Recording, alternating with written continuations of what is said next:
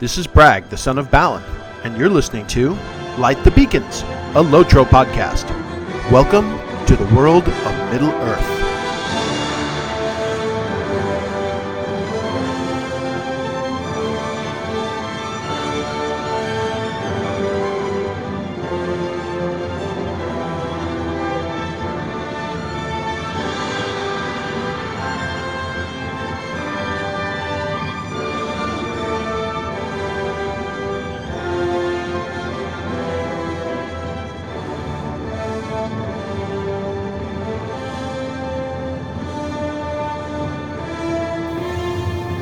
The beacons of Minas Tirith! The beacons are lit! Lotro calls for aid. And Bragg shall answer. Cool beans, it's Amandine. Somewhere in the foothills of Far Anorian, hope is kindled once again for the 98th time. Welcome back to Light the Beacons, the only Lotro podcast that dares to say, Hi-ho Mithril, away! This is episode number 98, and I am your host, Bragg of the Lonely Mountain, the Sultan of Shieldswipe, the Earl of Aggro, Banisher of Ill Omens, and Dwarf of Ill Repute, broadcasting live from temporary Light the Beacons Middle-earth White headquarters, far from fair Ethereum, here in Mirabel. Let's take a look around, shall we? Mirabel on the southern reaches of Eregion. I'm actually perched on top of the bridge that leads to the ring forges of Eregion, and I could see the glowy instanced star at the top of the bridge. And if I turn around, Mirabel stretches behind me. It's on a rocky, kind of rounded, rocky outcropping, and I can see on top of the rocks there's some towers peeking through and some trellises, a few trees and so forth. To my southeast, I can see waterfalls extending down from Emin Nair of the Nansaranan River, which is I'm sorry, not the Nansaranan. That river's dry. That comes from Moria. It's the other river that flows through the bottom, just south of Emin Nair. And if I look up to my northwest and across the river, I can see, a number of golden and gray towers, a number of tumble-down structures. There's still some gilding present. You can see the former glory of the ring forges. It's quite a complex over there, a pretty significant windfall. It's a nice day here in Eregion. The clouds it's overcast with nice puffy white clouds. Look like maybe some light rain heading off to the west of us towards the Trollshaws perhaps. But it's a nice day in Eregion. The water's shiny. I can see the reflections of the buildings in the water. And why am I standing here? Well, I'm on the Legendary server, and I am up against it, trying to get Volume 1 of the Epic Storyline done before Moria opens up. And we now know the date that Moria will open. As of this afternoon, it was posted on the forums that Update 23.4 will contain the Gates of Moria for the Legendary servers, and those will be opening up with the update, which is scheduled for Thursday morning. So, now we've got something to aim for, and I've only got 2 books of the Epic Book left to do, The Doom of the North and The Daughter of Strife, so I think those are possible. However, I might fall short of some of the other goals I had about running level 50 content, and I will talk about that in a future beacon. For now, we'd better get moving. We've got so little to do and so much time to do it. Wait, stop that. Reverse it. First, let's go to Elenok, a review of our agenda, and for once, we first got to deal with a lot of CRANP, corrections, retractions, and apologies from last week. So last time out, we offended producers, even dimmers, M&M traditionalists, legendary item imbuers, and elves. And to everyone else that was offended or misinformed, or both, we offer a solemn and very heartfelt sorry. Viewer comments. Let's check out there. Geez, it's so pointless. Why should we even bother? Because we have a new iTunes review. The last review of the podcast was left by Bella on February 19th of 2019, and she currently has our high score. As she noted after my last podcast, out on her comment on the actual my webpage, lightthebeacons.com, She said, I did leave a review on iTunes on February 19th, but who knows where it has ended up. If it didn't reach you, please let me know. iTunes is harder to understand than the LI system in Lotra. Sincerely, Bella. And at that point, I had not received the iTunes review. And there's a reason, because it came from Sweden. And as you know, iTunes has different instances for all the international companies. Now, luckily, I signed up for a service which collects comments from other foreign servers on my podcast and sends them to me. It just takes a little bit of a lag to do so. It's kind of like riding a war steed. So I did receive the iTunes review update from Bella of Arkenstone from Sweden on February 19th, 2000. I'm sorry, I've got to say Sweden because in Trading Places, when Jamie Curtis is on the train car and everyone asks her where you're from, she goes, I am from Sweden. Says, hey Bragg, thanks for all the work and knowledge you put into the podcast. Every new episode lights up my day, smiley face. When I was new to Lotro and online gaming, I didn't get half of what you were talking about. But now, after a few years in the game and having seen most of the zones, you make a highly appreciated contribution to my Lotro experience. Congrats on the upcoming episode 100. I hope you find podcasting amusing and rewarding enough to continue. Love, Bella on Arkenstone. I got a clue for you. Most of my viewers don't understand half of what I'm saying, and it has nothing to do with Lotro terminology. But, Bella, thank you so much. It was wonderful to hear from you. It's wonderful to hear that we have players from Sweden who are enjoying the game and enjoying the podcast. And I don't play on Arkenstone, but who knows? Perhaps somewhere down the line, our paths will cross again. And thanks so much. It had been, 6-7 months since I'd received an iTunes review. Pomme d'Air will now be retired. You are off the hook, my friend. Bella, you are now on the clock. As always, if you want to join this new avalanche of reviewers, you can just leave me a multi-star review on iTunes, review, or alternatively, if you should so choose, you can finish the Dragon and Wormslayer deed of Ered Mithrin and arrange the corpses on the withered heath in the form of the letters constituting your feedback, so that I may read them via spyglass from atop the tallest tower of Skarhald. Or you can just do the iTunes review, whichever's easier for you. Viewer feedback, agree to disagree. Someone left a comment down on lightthebeacons.com, said thank you for telling us about the potential incoming nerfs to panic heals. That sucks, but at least we've got a chance to max level our characters in the new content before the nerf. Signed, Lotro Player 1. So I hope you're ready, Lotro Player 1. I don't know specifically if there will be a nerf to any heal skills for a Minstrel or for an RK or for a Cappy specifically. The comment I remember reading from the forums was that in general they're looking at toning down some of the oh crap skills which when perhaps applied with other buffs and other oh crap skills might be overpowering raid content in some scenarios. So that certainly could mean some of our major heals might be scheduled for some ramping down, but I don't know for certain. Certainly something that we can keep an eye out for, and again, my hope is that they don't nerf any skills which help you feel like your character, which are iconic for your role, for grouping and for making you feel like you're awesome in game. You should feel awesome. Your capstone skill should make you feel awesome, should be your turn to shine. So hopefully that will still be the case when they look at it and they'll balance it that way. Let me see what else from Twitter. There's just a lot of people lamenting about the Lotro downtime and talking about doing weird and crazy stuff in some place called the Outside. It's like the outer limits. Community Spotlight. I did want to give a shout out to Bella's Lotro page featuring sound crafting advice.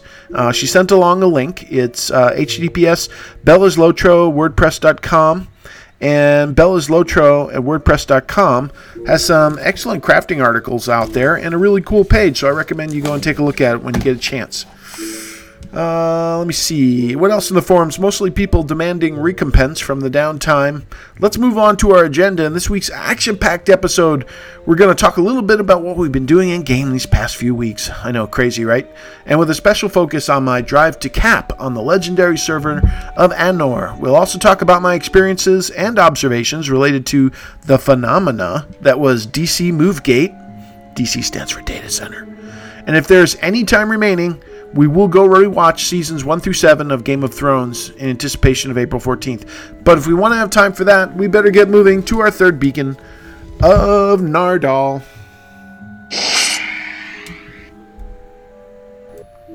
This week in gaming and or other Tolkien news. And the other news I have right now is that I need a sip of ale. Just picture the ale dripping down through my dwarven beard. Other games. What am I playing? With the spring calendar revving up in March, gaming time has been at a premium. I did get a chance with the servers down to play some Star Trek Online, and after completing 2 quest arcs, I got to level 25 and upgraded some systems on both my ground crew and on my main big boat. So what I'm finding is the length of quests in Star Trek Online is very different. They're more like mini stories. There's very few of the, so far that I've found, of the kill 10 rats or collect 10 potions or pieces of wood type of storylines. It's typically a little mini arc of story where you get a mission, you go to a planet or a sector, you investigate, you meet people, you have some ground combat, some space combat, and everybody learns something about each other at the end. So it's interesting. It's a very different flavor. I was passing through space and I came across a space encounter, which is like a big floating red mass of stuff. And it's like, do you want to enter? And I'm like, you know what? I'm going to get my butt kicked, but I just want to check it out and see what it is. And I went to the space encounter and there were a number of Borg cubes inside. And I'm like, okay, I am totally going to die. But there were actually a couple other ships in the cloud. And with their help, I made sure to tag every mob as quickly as I could, in case that's how experience works in Star Trek Online. But we defeated the Borg menace and got credit, and I didn't die. And I got good XP out of it, so that was kind of surprising. What was more surprising to me is that the Borg didn't adapt after my first attack, so that everything else after that produced 0 damage. So it's a little lore breaking from that perspective, but let's assume that our main systems engineer came up with, a quantum theory chaos ray that changes the magnitude or amplitude of our phaser arrays on a multi-second basis, therefore, abrogating the defenses of the Borg cube. Let's just say that's what happens. Make it so. So, again, from leveling, I got a new bridge officer, and I've gotten new bridge officers before, and every time it happens, I'm like, where do you put them? I think you have to drop one of your existing ones. And I'm like, well, I've been making them better. Why would I want to do that?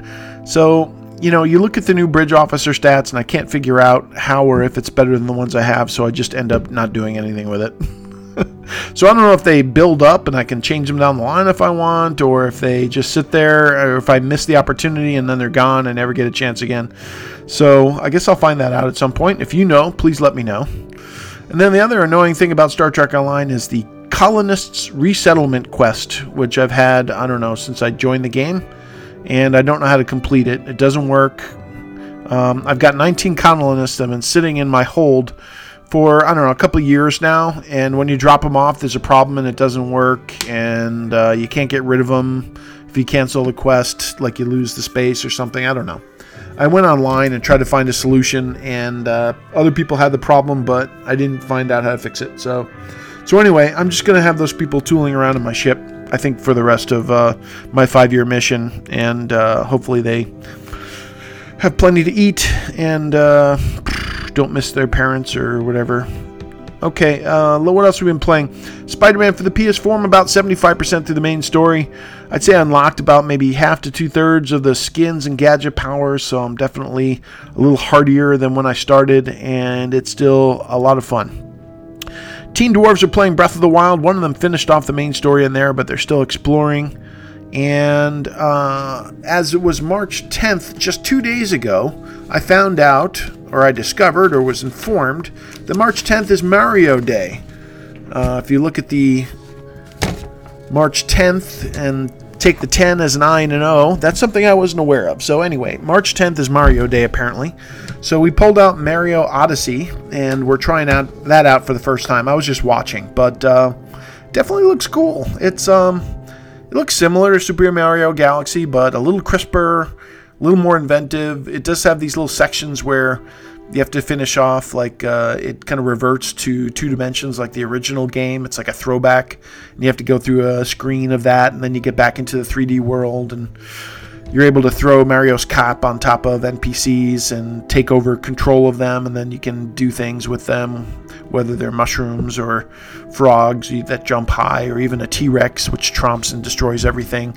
So it kind of reminded me of some of the Lego adventures in that way, where in the Lego adventures you could take over, in one case I think a dinosaur, and you can tramp around and do stuff with it. That was in the Indiana Jones one, I believe, where you could drive a dinosaur that made of bones or something like that. So cool mechanic, and looks like typical Mario quality, with lots of fun hidden stuff and boss battles and all kinds of interesting stuff. So I did finish Super Mario Galaxy. Super Mario Odyssey is not on my target screen in the short term, but I'll definitely dip in and try it here and there, and maybe pitch in and give it a shot, because it looks like fun. And what else? From a movie's perspective, I did watch How to Train Your Dragon 3: The Hidden World. Didn't exactly rivet me like the first one did, maybe, but I have to admit it was pretty. They did a good job with the graphics, lots of cool environments and so forth, and it was generally satisfying. I did see Captain Marvel this past weekend, of course, and I, for one, did enjoy it. I found there were criticisms online of Brie Larson's performance. People told me, I haven't really read much about it, but I thought she was great. I thought she was, had kind of a nuanced performance where I really bought her as an Air Force pilot with that kind of cocky sense of humor and attitude and bring it on sort of a touch. And I loved little touches like when a Skrull roared at her and she roared back and kicked him in the face and things like that. So I thought it was fun. I think the world was starved for a good Marvel movie. I think it made like $143 million in its opening weekend. So I think it's set for a good run, leading right into, it'll probably be playing in theaters right up until Avengers Endgame, and certainly the post-credit scene, which features a couple of the other Avengers, got the adrenaline flowing for that. So still enjoying those franchises. Other big pop culture news. You may have heard that, and I just got to mention this, that Disney acquired the rights to Fox Searchlight Marvel characters that had been under the Fox name for many years now, which include the X-Men, Fantastic Four, and Deadpool. And I think this is kind of big news, because Phase 4, with Captain Marvel, looked like a lot of fun. There's talk of a Black Widow movie and a few others, but was lacking some zing. And I don't know if they'll, have time to work this in. Maybe on the back end of Phase 4, they might be able to fit in a movie with some of these characters. But Dark Phoenix is obviously coming out with the X-Men this summer. A lot of the characters may change over after that. We'll see. Fantastic Four have been dying for proper treatment in the Marvel Universe for some time, and it certainly brings up the possibility that down the line we could have an X-Men Avengers crossover, which was one of the biggest storylines in the Marvel Comics for a long time, which would be, almost too many superheroes to count. So maybe that's too much to ask, but hopefully the Gambit movie is still slated. That would had promising overtones to it. And I'm excited to see what Marvel will do with the X-Men.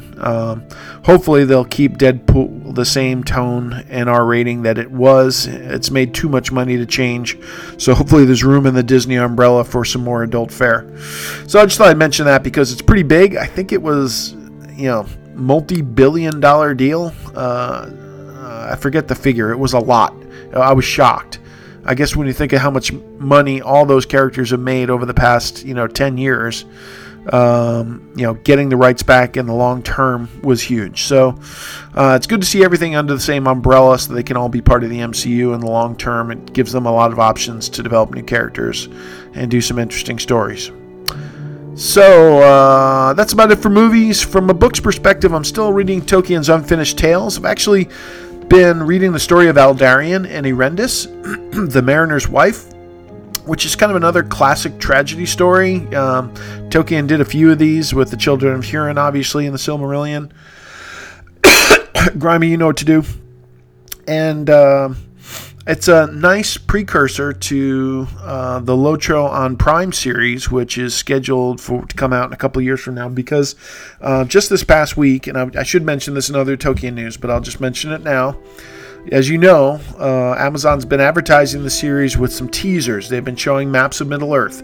And just this past week, Numenor, the island of Numenor, appeared on the map, confirming that this would be a series set in the Second Age. And the lore freaks of Tolkien absolutely lost their friggin' minds. They were very excited. I don't know if everyone's excited about going to the Second Age, but the true Tolkien scholars certainly are. And there are a lot of interesting stories from that age. Of course, there's the fight against Morgoth in the Second Age as well, and some of the cataclysmic battles that occurred during that time frame. So Numenor, yeah. So I think hopefully there'll be some more people reading Unfinished Tales in preparation for it, because the part that I've been reading so far I've been enjoying quite a bit, and is good prep once again. So in case you hadn't heard that, go out and take a look for the map. Numenor, coming soon to a Lotro on Prime series near you. So this is, what kind of podcast is this again? Lotro. Okay, let's talk about Lotro for a little bit. Bragg's been sitting at 120, trading Marks for Embers once a week when I can remember, and doing a resource instance or two to build up those Longbeard Marks when I need them. I did get one essence upgrade for him out of the Skirmishers of Ill Omens event. I didn't run that event with Bragg, but I did get 2 essences out of it with my captain, and sent one of the essences to Bragg. And I think it was a Vitality essence I upgraded, and I think it basically got him another 1,000 points or so, and added up to another maybe 4k of morale, which is, decent. I think he's at like 175k morale, not quite where you'd want a top raid tank to be, but close enough probably to do tier 1 at this point. Once buffed and everything, I think he'd be fine. My mini's level 120 has been pretty quiet. Maybe got one new Embers piece of armor over the last couple weeks. I've yet to heal any new instances with her. I've been concentrating on other things. My Cappy, the Fashionable, is the one that I used to run the Skirmisher event. So he finished all 12 tier 3... He finished all 12 runs of the Assault Deed, which were basically, to finish an Assault Deed, I needed to do it 12 times, and you had to run either 3 or 4 skirms, depending on the day, for each of those days. And what sped that up and made me allow to finish it at this point was running them on Tier 1, level 113, which was much faster, obviously, and allowed a little more leeway if I got a bad lieutenant or a bad encounter at the same time that I got the Harbinger. It still allowed me to take those down without too much ado at Tier 1, level 113, so a lot faster. I did get the 19 out of 19 Harbinger's deed done, which I think was just 10 more tokens. It wasn't anything towards an essence. I did run 19 out of the 19 Tier 3 instances to get the other essence that I gave away to Bragg. I think the Deep Way was the last one that I did.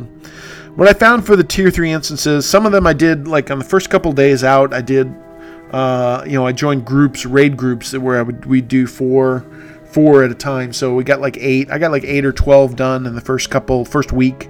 And then after that, I just picked off some of the Tier 3s little by little after that, when it was harder to find groups. And I think the best option for doing these was duo, in my opinion.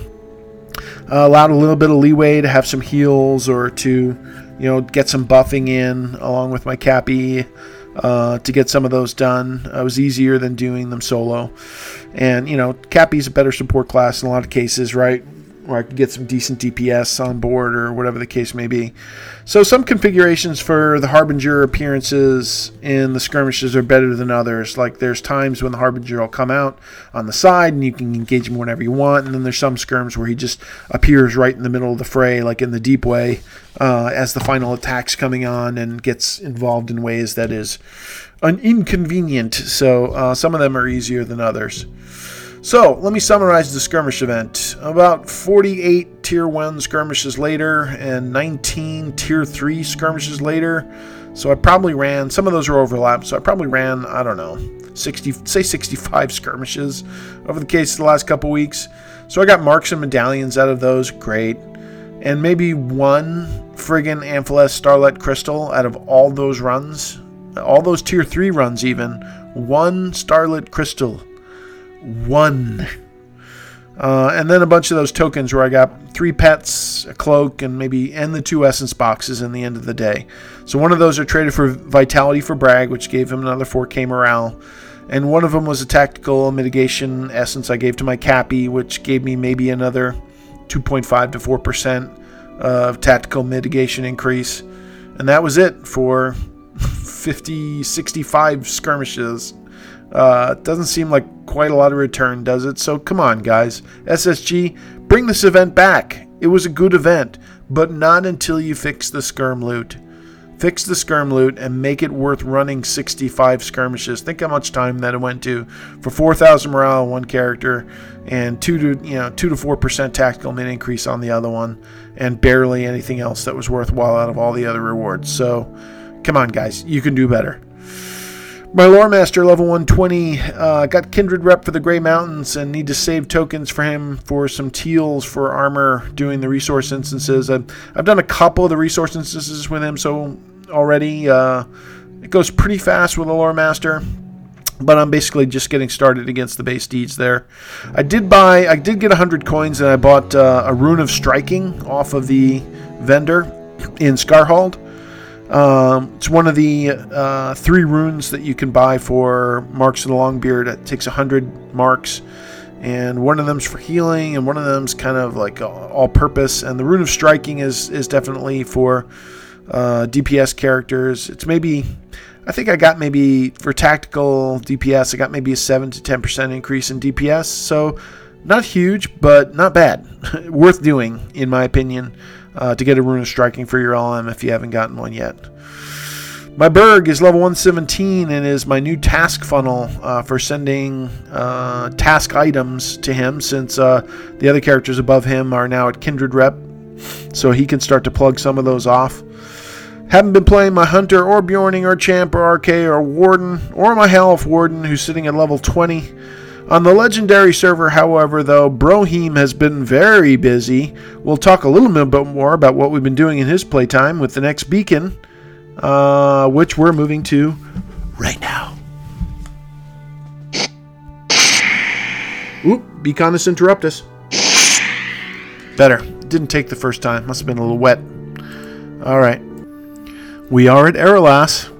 Boy, that Mirabelle music, all the Eregion music is so... It's so melodramatic. It's so melancholy. It's so melodious. That's not a real word, is it? It's got that, fading of the elves tinge to it. Very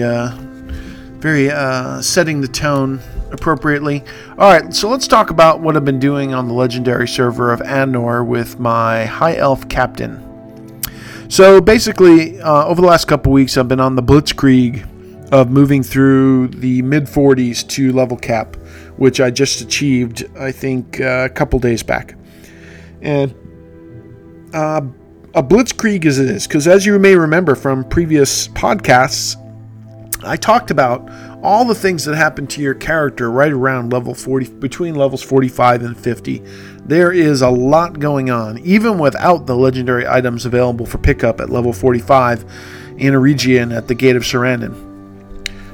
So I've been collecting class items. My class item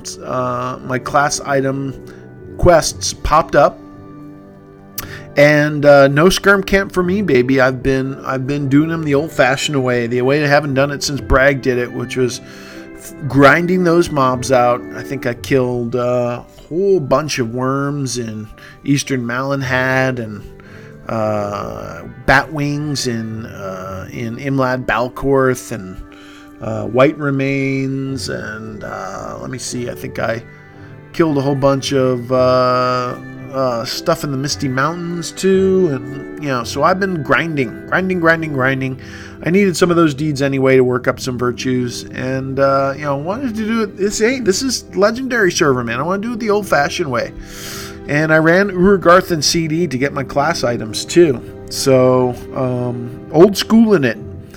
And aside from that, I really did drain Angmar. Good to the last orc.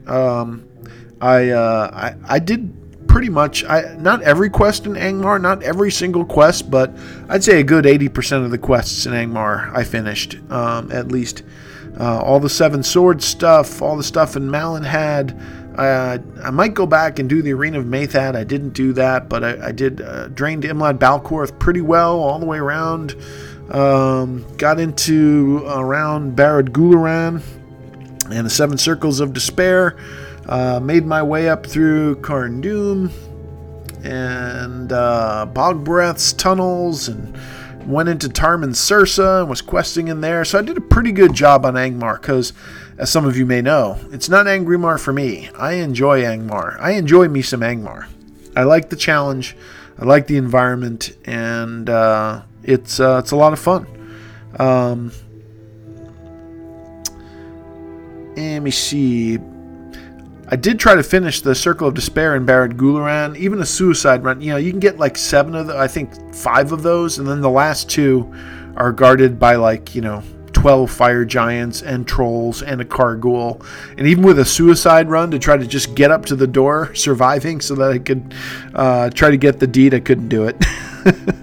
So I didn't try multiple times. You know, if I'd really worked at it and did all kinds of buffs and food and stuff, maybe I would have gotten it if I'd been more careful on the second run. But, you know, that area is densely packed. And, once I got into the thick of them, they took me down fast. The other quest in there I always like to try to do, which is really tough to do solo, is on the southern side of Barad Gularan, is rescuing Deidre and reuniting her with her mom in Tarman Sursa in Karn Doom, and that's really hard to do solo too. I helped somebody else finish it, and because he triggered it as I was standing there reading the quest, so I helped him do it, and then I was hoping he would come back and help me, but alas, that was not to be. He took off and could not finish it solo, so I may go back and do that one now that I'm 50 and buffed up with some better gear, because I like finishing that off. I like reuniting them. It feels good. So, in the realm of learning something new every day, I was doing questing out of Tarman Sursa, and I found a new path in Karn Doom that I did not know existed. And I really felt I knew the area, most areas in Lotro, but even years later, you go back to the content, sometimes you can find a surprise. So I did. If you go west from the and by the way, this Karn Doom camp, Tarman Sursa, what the heck is it doing there? It's like a bastion or enclave of natives that are living in the shadow of Karn Doom and resisting it and not getting their butts kicked. How is that a thing? I mean, you have to fight your way through 25 Gurtharig just to get to their camp. And then once you get inside the gate of Karn Doom, we're like, oh yeah, we let these guys live over here, and plot our downfall, just within the gates. As long as they stay off in that little tented area off to the side, they're fine. So anyway, I don't know how it even exists there, but it's a nice base of operations to quest into CD and Urigarth. So if you cross the bridge, which is to the southwest of that camp that leads to Urigarth, and typically, I think they thinned the mobs in recent years, but it used to be you'd be fighting your way all through that corridor to get to the entrance to Urigarth, which you had to do originally if you wanted to run the instance, right? You had to run up to the gate. And what I noticed just recently, a new path that I'd never noticed before, once you cross the bridge and get into that next section of town, there's a little dirt ramp up to the right-hand side.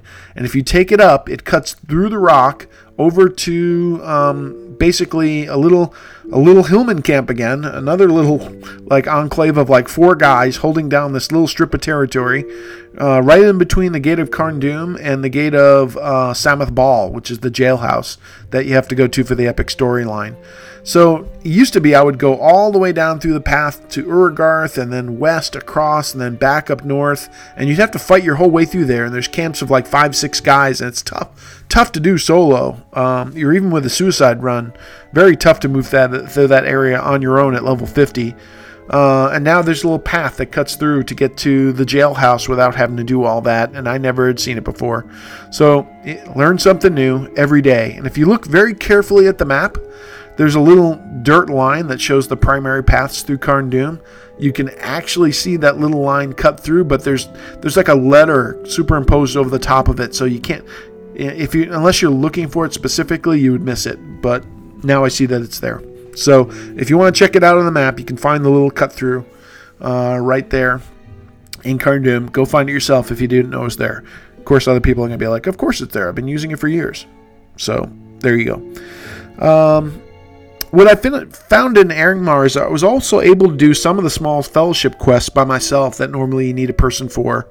Like some of the stuff in Dun Kovad and Dun Kovale. Some of those quests which end in like small fellowship quests I was able to do on my own.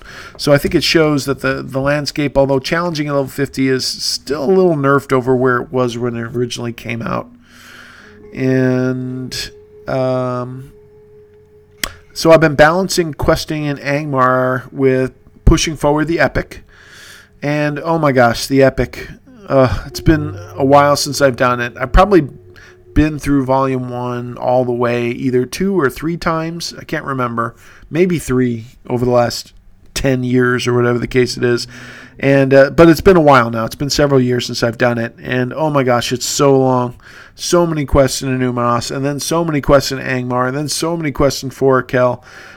Tons of time, even with mithril coins for fast travel.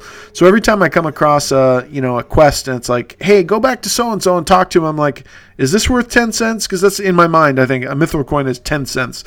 And for most cases, the answer is yep. Zip. Back to Kalinglad and Tenuter. Zip. Over to Elrond in Rivendell. Zip. Up to Suri Kayla to talk to the Lossoth Chief Yajarna or whatever his name is. And, it does add up, but they got to know that, right? They got to know that. You have to remember, I guess, so the content takes, I've been going several nights with a couple hours a night getting through all this stuff, even with the mithril coin travel. So it's a lot. The instances, are still interesting, but, if you've done them 3 or 4 times, obviously they're not as interesting. But it is on level, right? And it is still good story content. And I do read a lot of the text bubbles that I haven't read in years to remind myself of some of the details and so forth. You have to remember when the content was originally coming out book by book every few months, it was every few months. So it had relevant rewards for your character. And it was meant to showcase new landscapes, right? When Evending came out, when Forakel came out, when Angmar. So it's a little different when you know the area already, like the back of your hand, and you've done the storyline before. So the FedEx quest, where normally you'd be looking at the landscape because you don't know it that well, becomes a little bit more trying the 4th time through, and having to power through all of them day after day as opposed to doing a bunch of new content, then taking a break, waiting for the next book, etc. It feels very different. And maybe something they can learn from with, I think they did learn somewhat with future epic books. Volume 1 is the worst, right? So I think they did a better job going forward, making stuff that was repeatable with alts that wouldn't try your patience quite so much. But I was thinking the other day, here's the solution to all of Lotro's revenue dreams, right? Offer a return to Elrond's library skill for 499 Lotro points. And they would sell, a couple 100,000 of these things, I think. I think everybody would want a return to Elrond skill. Not return to Rivendell, return to Elrond.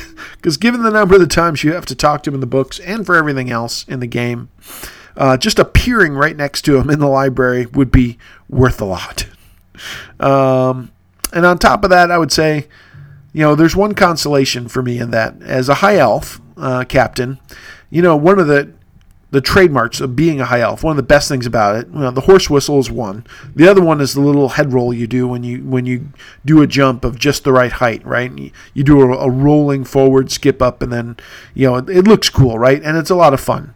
One consolation for the high elf, the drop into Elrond's library, into a forward roll right up to Elrond, never gets old. You walk in, you jump up the path, you do a roll, you stand up, you're right in front of him. It's like, ta-da! Works perfectly. I feel like Willy Wonka greeting his guests for the first time when his cane gets stuck in the walkway and he does that little roll forward. That's what I think about. I need a Willy Wonka costume for my high elf captain. I wonder if you could put that together using some of the winter home top hat, maybe. Have to dye a purple coat. I'll have to work on that. Maybe I'll get Terry Adwin to create a Willy Wonka outfit for me. That'd be awesome. All right, enough of that. I did two Uragarth runs at level 49. which requires your group lead to drop you, start the instance, and then re-invite you back because he's not able to ignite it if he has party members under level 50. And then I did a Karn Doom run, which still takes like 2 to 3 hours, I'd say, to do all of it. All the wings, including Barashel, including Helgskam, including Asgoth, and making your way through the whole castle. And I turned level 50 halfway through the Karn Doom run. And I got a new deed, a legendary title that you can acquire only at cap.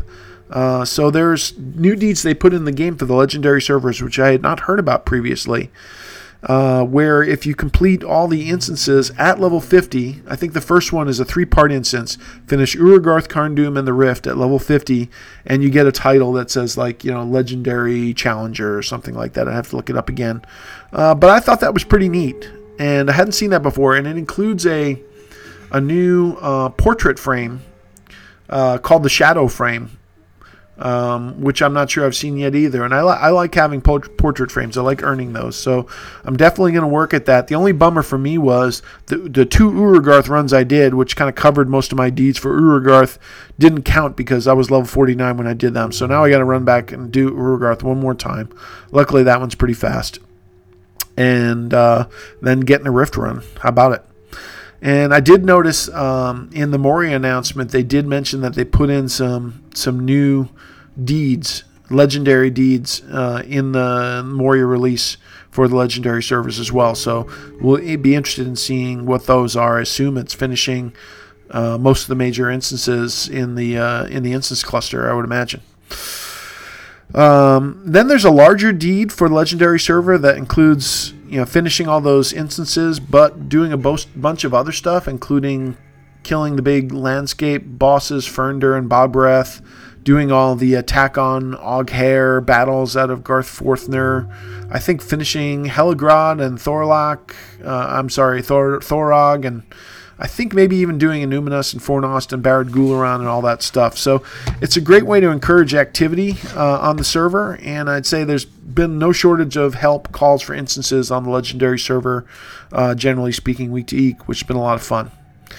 So I also joined a kin on the server on a lark that turned out to be a huge kin. So I originally was going to join a smaller kin with some friends, but they ended up not playing on the legendary server as much as we thought. So I was kinless, and I just decided just to answer a call and see what kin was about and what it was like. And it turned out to be a huge kin. I started flipping through their pages, and their roster was almost full. And they usually have at least 3 pages of tunes on at any one time, including 15 to 20 cap level characters. So I haven't been in a huge kin like that in a long time. They didn't ask me any initiation questions, which I was a little leery about, but they have scheduled events. They have a Discord server. They have a full kin house that had all the class items in the chests if you wanted to get them that way. They do scheduled instance runs. They post an emote of the day to do the other characters so you can get the hidden emotes deeds done over time. So it looks well organized. The chat has been very welcoming and pretty, the only thing is I don't know a ton of people. I'm starting to recognize a few names, but that big of a kin, it's a little bit anonymous, so it's going to take some time. But so far I'm enjoying it, and certainly it's been something that we'll have opportunities for doing things like today we're deeding in the Misty Mountains, and we're just going to group up and plow through all this stuff and things of that nature. So I think that'll be fun. I'm enjoying it right now, and it does seem like a pretty mature kin, which is always good.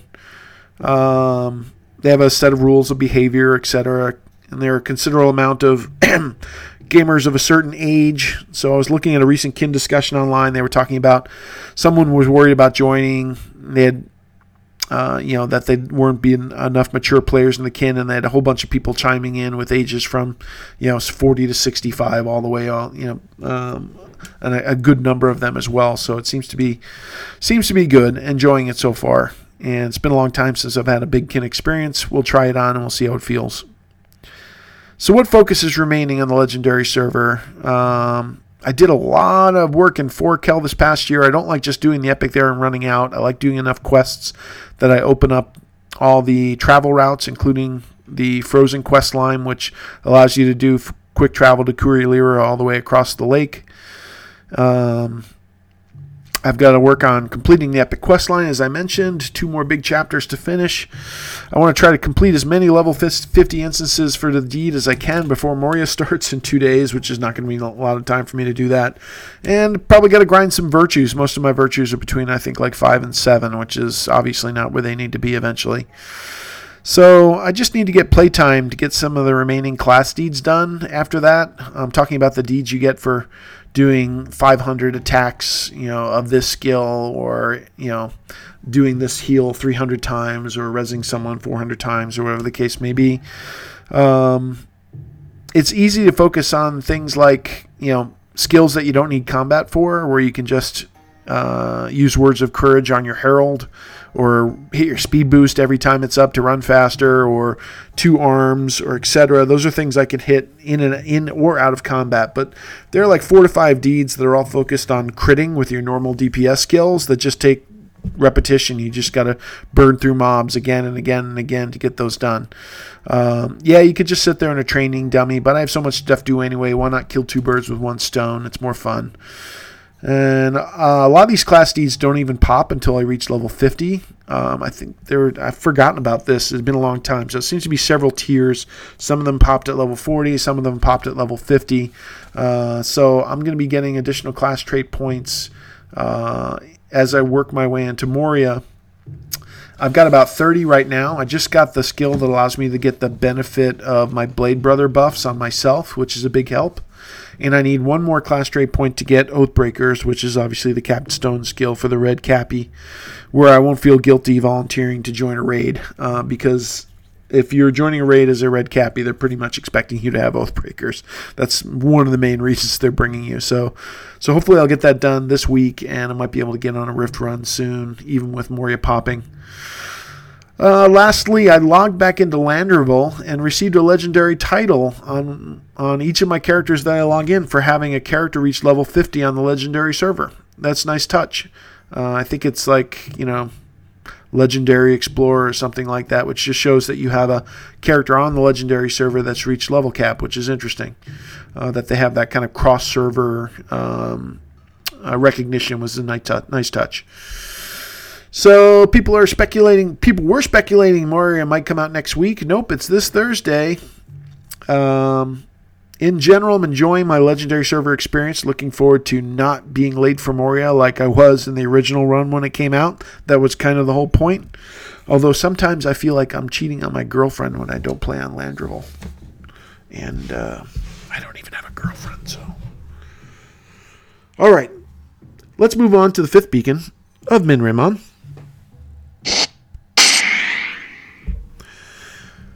When you say bacon, I say ale. Beacon, ale. Beacon, ale. Now for the originally weekly sponsor segment. This week's show is brought to you by Arvidui Cruise Lines, the first name in super luxury Forakel Bay cruises. Arvidui cruises are packed with fun, and once you choose fun, it's like an avalanche. You never want to stop sliding. A snowdrift, you never want to stop drifting. Or an iceberg, you never want to stop hull crushing. Choose from fabulous shore excursions like the Iron Span Alpine Slide, the Torhamus Mammoth Rides, Zigglgund Hot Spring Baths, and Icy Crevasse Guided Tours. And of course, shipside, the fun continues with our latest and greatest ship, the Jewel of the Bottom of the Sea, with ice slides, ice pools, ice sculptures, and snow cones for the kids. Leaving weekly from Sirikela with stops in Jarinit for Angmar fishing, Pinti Peldot for authentic native Forakelian matrimonial ceremonies, and Kuruliri for the haunted fortress experience. Book your cabins now and set sail for adventure. Note, Arbitrary Cruise Lines is not responsible for any delays or inconvenience caused by evil storms spawned by the Witch King of Angmar. Also, Kuruliri shore excursions require loss of passport stamp acquired by completing the Frozen War questline out of Sirikela. Arvidui Cruise Lines, the last word in Forakel Bay sailing adventures.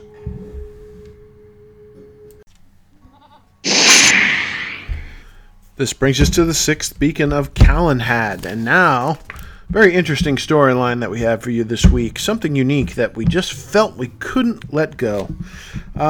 Data Center Move Gate. I don't know what you want to call it. That's not quite snappy. We got to come up with something better than that. But for now, first, what follows is a transcription of the Twitter communication stream over the course of the incident, and then some representative community reaction to those tweets. So I'll be reading the tweets that came out on the Lotro Twitter stream, and then kind of representing maybe an average community reaction for each one. Okay, let's go ahead and get started. Reminder that we'll be bringing our game worlds down overnight for data center work. Our current downtime is expected to be 2 a.m. midnight Eastern on Wednesday, March 6th. We will keep you updated as the day goes on. #Lotro. And so it begins. Well, this sort of thing has to happen every few years, I guess. Hello. Thank you for your patience during our extended downtime. All indications are that things are on schedule. Thank you for being here. #Lotro. Little did we know the horror that was about to ensue. Thank you again, everyone, for your patience during our extended downtime today. We remain on track and on schedule. We'll let you know more as soon as we can. #Lotro. Even littler did we know, but at least I was able to Marie Kondo my wardrobe and walk the dog for the first time in 3 months. Insert jokes here about the big bright ball in the sky. Yuck, yuck, yuck. We apologize, but an issue encountered this evening will require us to take a bit more time to reopen the worlds. Our downtime is now extended until 5 a.m. Eastern. If anything changes, we'll let you know. #Lotro. Oh well. This sort of thing happens at times. At least I don't have an addiction problem like some of my kinmates. Beep. Additional time is needed for our data center work, and our current downtime is being extended until 11 a.m. Eastern. We'll keep you updated. #Lotro. Okay, I just lost a day of Lotro. At least it's only Thursday. I'm sure it will be back by the morning. Data centers, LOL. Am I right? Beep.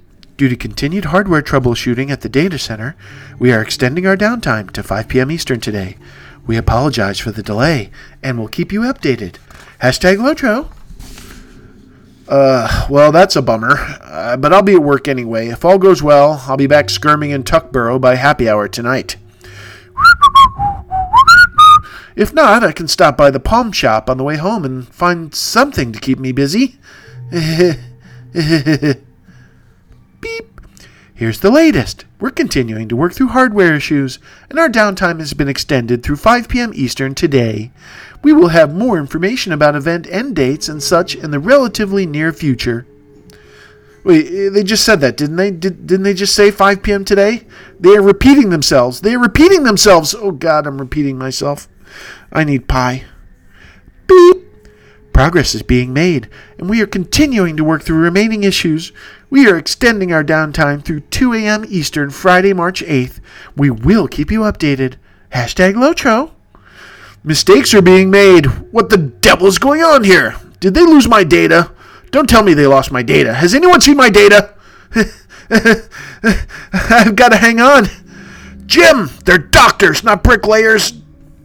Beep. Downtime extension, 2 p.m. Eastern, Friday, March 8th. The Lotro Game Worlds will remain offline for work at our data center through 2 p.m. Eastern on Friday, March 8th.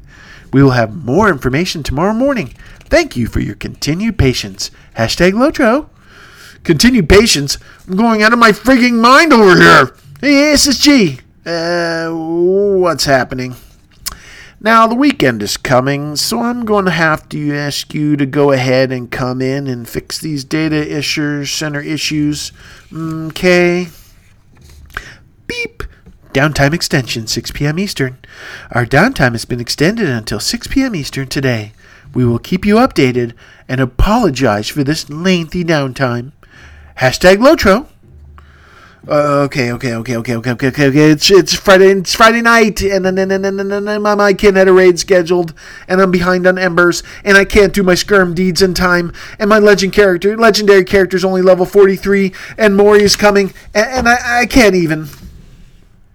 Beep. March 9th, our downtime has been extended through 12 p.m. Eastern on Saturday. March 9th, we will keep you updated and apologize for this lengthy downtime. Hashtag Lotro. All work and no Lotro makes Bragg a dull dwarf.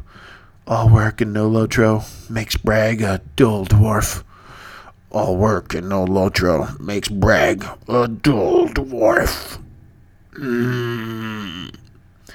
Beep. Thank you, everyone, for your patience. We are getting very close to reopening. We'll have more information shortly. Hashtag Lotro. Is it? Could it be? Did the spirits do it all in 3 nights? Beep. The game worlds have reopened. Thank you for your patience as we work through these various data center issues in recent days. Hashtag Lotro. I knew it all along. I knew it. I knew everything was going to be fine. I'm fine. Bragg's fine. Bingo Boffin is the man. Everything's hunky-dory. Just ask my Uncle Dory. Okay, then. Beep. Update. We are bringing back down the game worlds while we troubleshoot an issue with characters not receiving their proper count unlocks. Don't say it. Don't you friggin' say it. Hashtag Lotro. Son of a... Beep. The game worlds have reopened. We appreciate your patience during this downtime. And thank you for being here. Hashtag we told you not to worry. We had the whole situation under control the whole time, Lotro. Where's my bloody coupon? And scene. Okay, now with the theatrics out of the way, let's discuss a little bit, shall we? First of all, how is the communication from SSG? I would say, in my opinion, adequate to good. I think the only legitimate complaint was that a few times the extension notices came out maybe a couple minutes prior to the predicted uptime, so fairly late notice, which obviously impacts people's schedules unexpectedly. We will never know if this was the best information they had at the time they had it or not. It's not in SSG's best interest to provide any further detail. Secondly, who is to blame? A lot of people on the forum threads wanted to point the finger at SSG and declare them incompetent. In my experience, data center operations are likely outsourced, with SSG employees forming a team with the external vendors. So issues could have popped up on either side, either the hardware or software data side. And again, we will never know, but it's very possible these circumstances were outside of SSG's control. And they could potentially even be recompensed if the response from the vendor fell outside of their SLA and caused them to lose revenue with their customers. But I'm guessing probably not. I do ascribe more responsibility to the failed login server rollback issues to SSG. I don't know if they could have been prevented, but they definitely should have been detected before bringing the worlds back online. Really unfortunate blow to reputation there. And feeding the trolls further. Hopefully, future post-go-live test scripts can be updated for those scenarios to prevent recurrence. This is the kind of thing an IT group should be learning from. But SSG should have known better, so let's not apologize for them in this instance. Thirdly, what do we think of the remuneration that was offered by SSG? Well, they turned the legendary server XP from 60 to 80% to help people catch up. I myself would have preferred if they left it at 60% and extended the period of time before Moria hit. But I understand that would have upset some gamers that have basically been doing nothing waiting for Moria. A coupon code for a free appreciation box containing the following. 5 100% XP boosts. Meh, I guess I could use it on some of my alts. 5 enhanced XP supply. Meh. 5 Tombs of Defense. This is probably the most useful thing for in-game capstone players and raids. Usually those are in demand because they do minus 10% to incoming damage, which is nothing to sneeze at.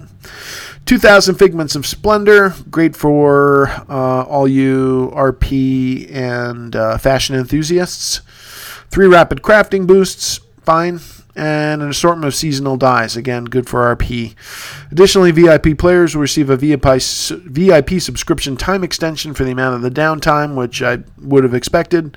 250 Lotro points automatically granted to their accounts if they have logged in during the previous 30 days.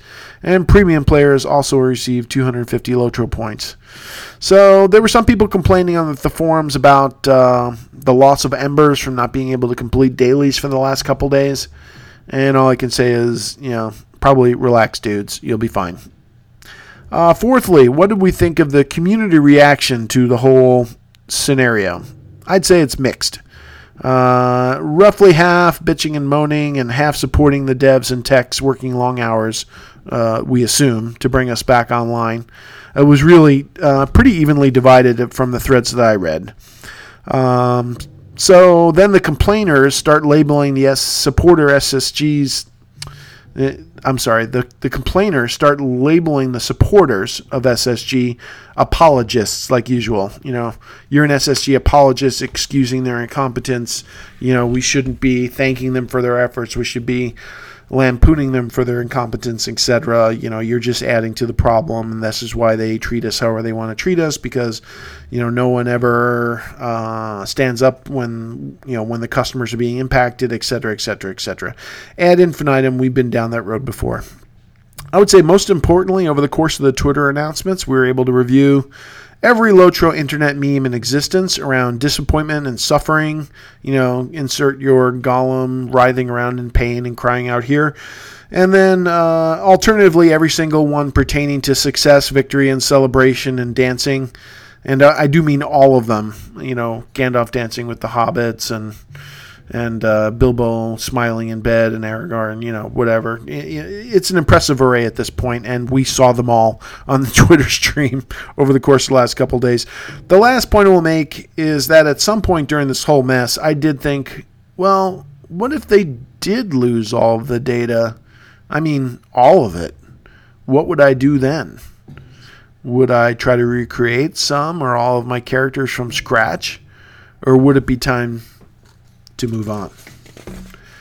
I did not reach a definite conclusion, probably from avoiding the topic as much as possible, but the fact that I considered the possibility of leaving the game behind completely in that scenario, even for just a few moments, is somewhat telling in and of itself, I would say. But enough idle fancy. I wish it need not have happened in my time, and so do all who live to see such times, but that is not for them to decide. All we have to decide is what to do with the time that is given us.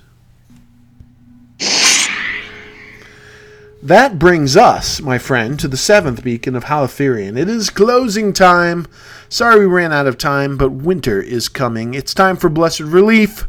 I'm officially slamming the door in the 98th episode of Light the Beacons. Just one more episode before the magic number. Sorry, not magic. It's lower. I would love to hear your plaudits, or feedback, or rants, or diatribes, but most of all, your constructive critique. You can contact me at bragsonofbalin@gmail.com. That's brag with 2 A's. The second A stands for April, being right around the corner. Facebook or Twitter at bragsonofbalin, or my website at lightthebeacons.com, where you can post comments directly on the podcast. I kindly request you take the time to create an iTunes review, like Bella of Sweden did. If perchance you are so inclined, I would very much appreciate it.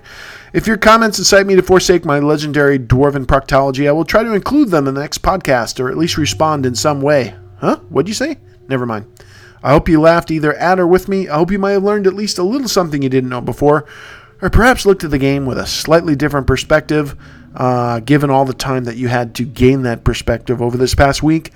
And most of all, I hope you enjoy your week with the Middle-earth servers up and running. This is Brag, the son of Balin, reminding you that if it ain't Baruch, don't fix it. And remember, the next time you're trying to find a key hidden in a bush in Dalacid, don't bother reading the stupid clue. Just dig up every gosh darn bush until you find it. It's faster. And in the meantime, don't despair. Light the beacons. Whew. 2 episodes to 100, folks. I think we might just make it. At long last, the Moria renovations are nearing completion. Grima has been busy decorating it for my return, or so he told me. So I am really looking forward to relocating WHQ to my old digs in Khazad-dûm. What could possibly go wrong? Man, I've got so much packing to do. See you soon. I hope. Yes, see you soon indeed. Mwah. Mwah.